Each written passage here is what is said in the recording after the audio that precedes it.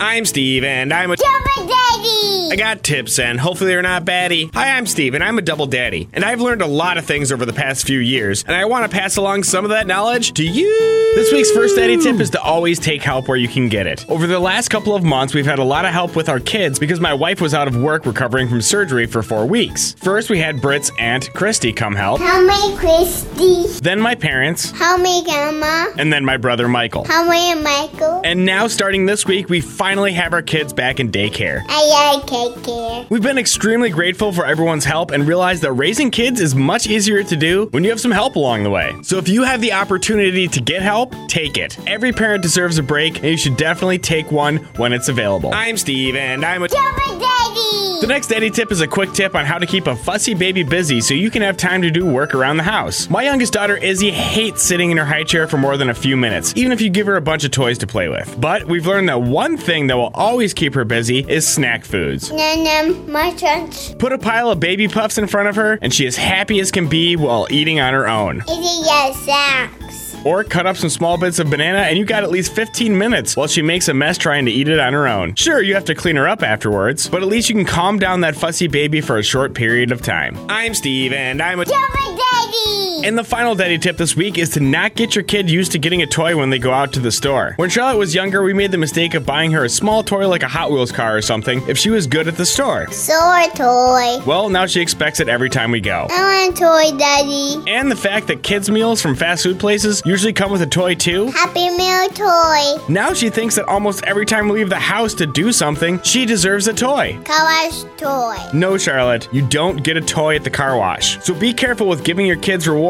because they might start to expect them even when they really don't deserve them. I'm Steve, and I'm a Double Daddy! And now it's time for an awesome dad joke. What do you call two guys hanging from a window? Kurt and Rod.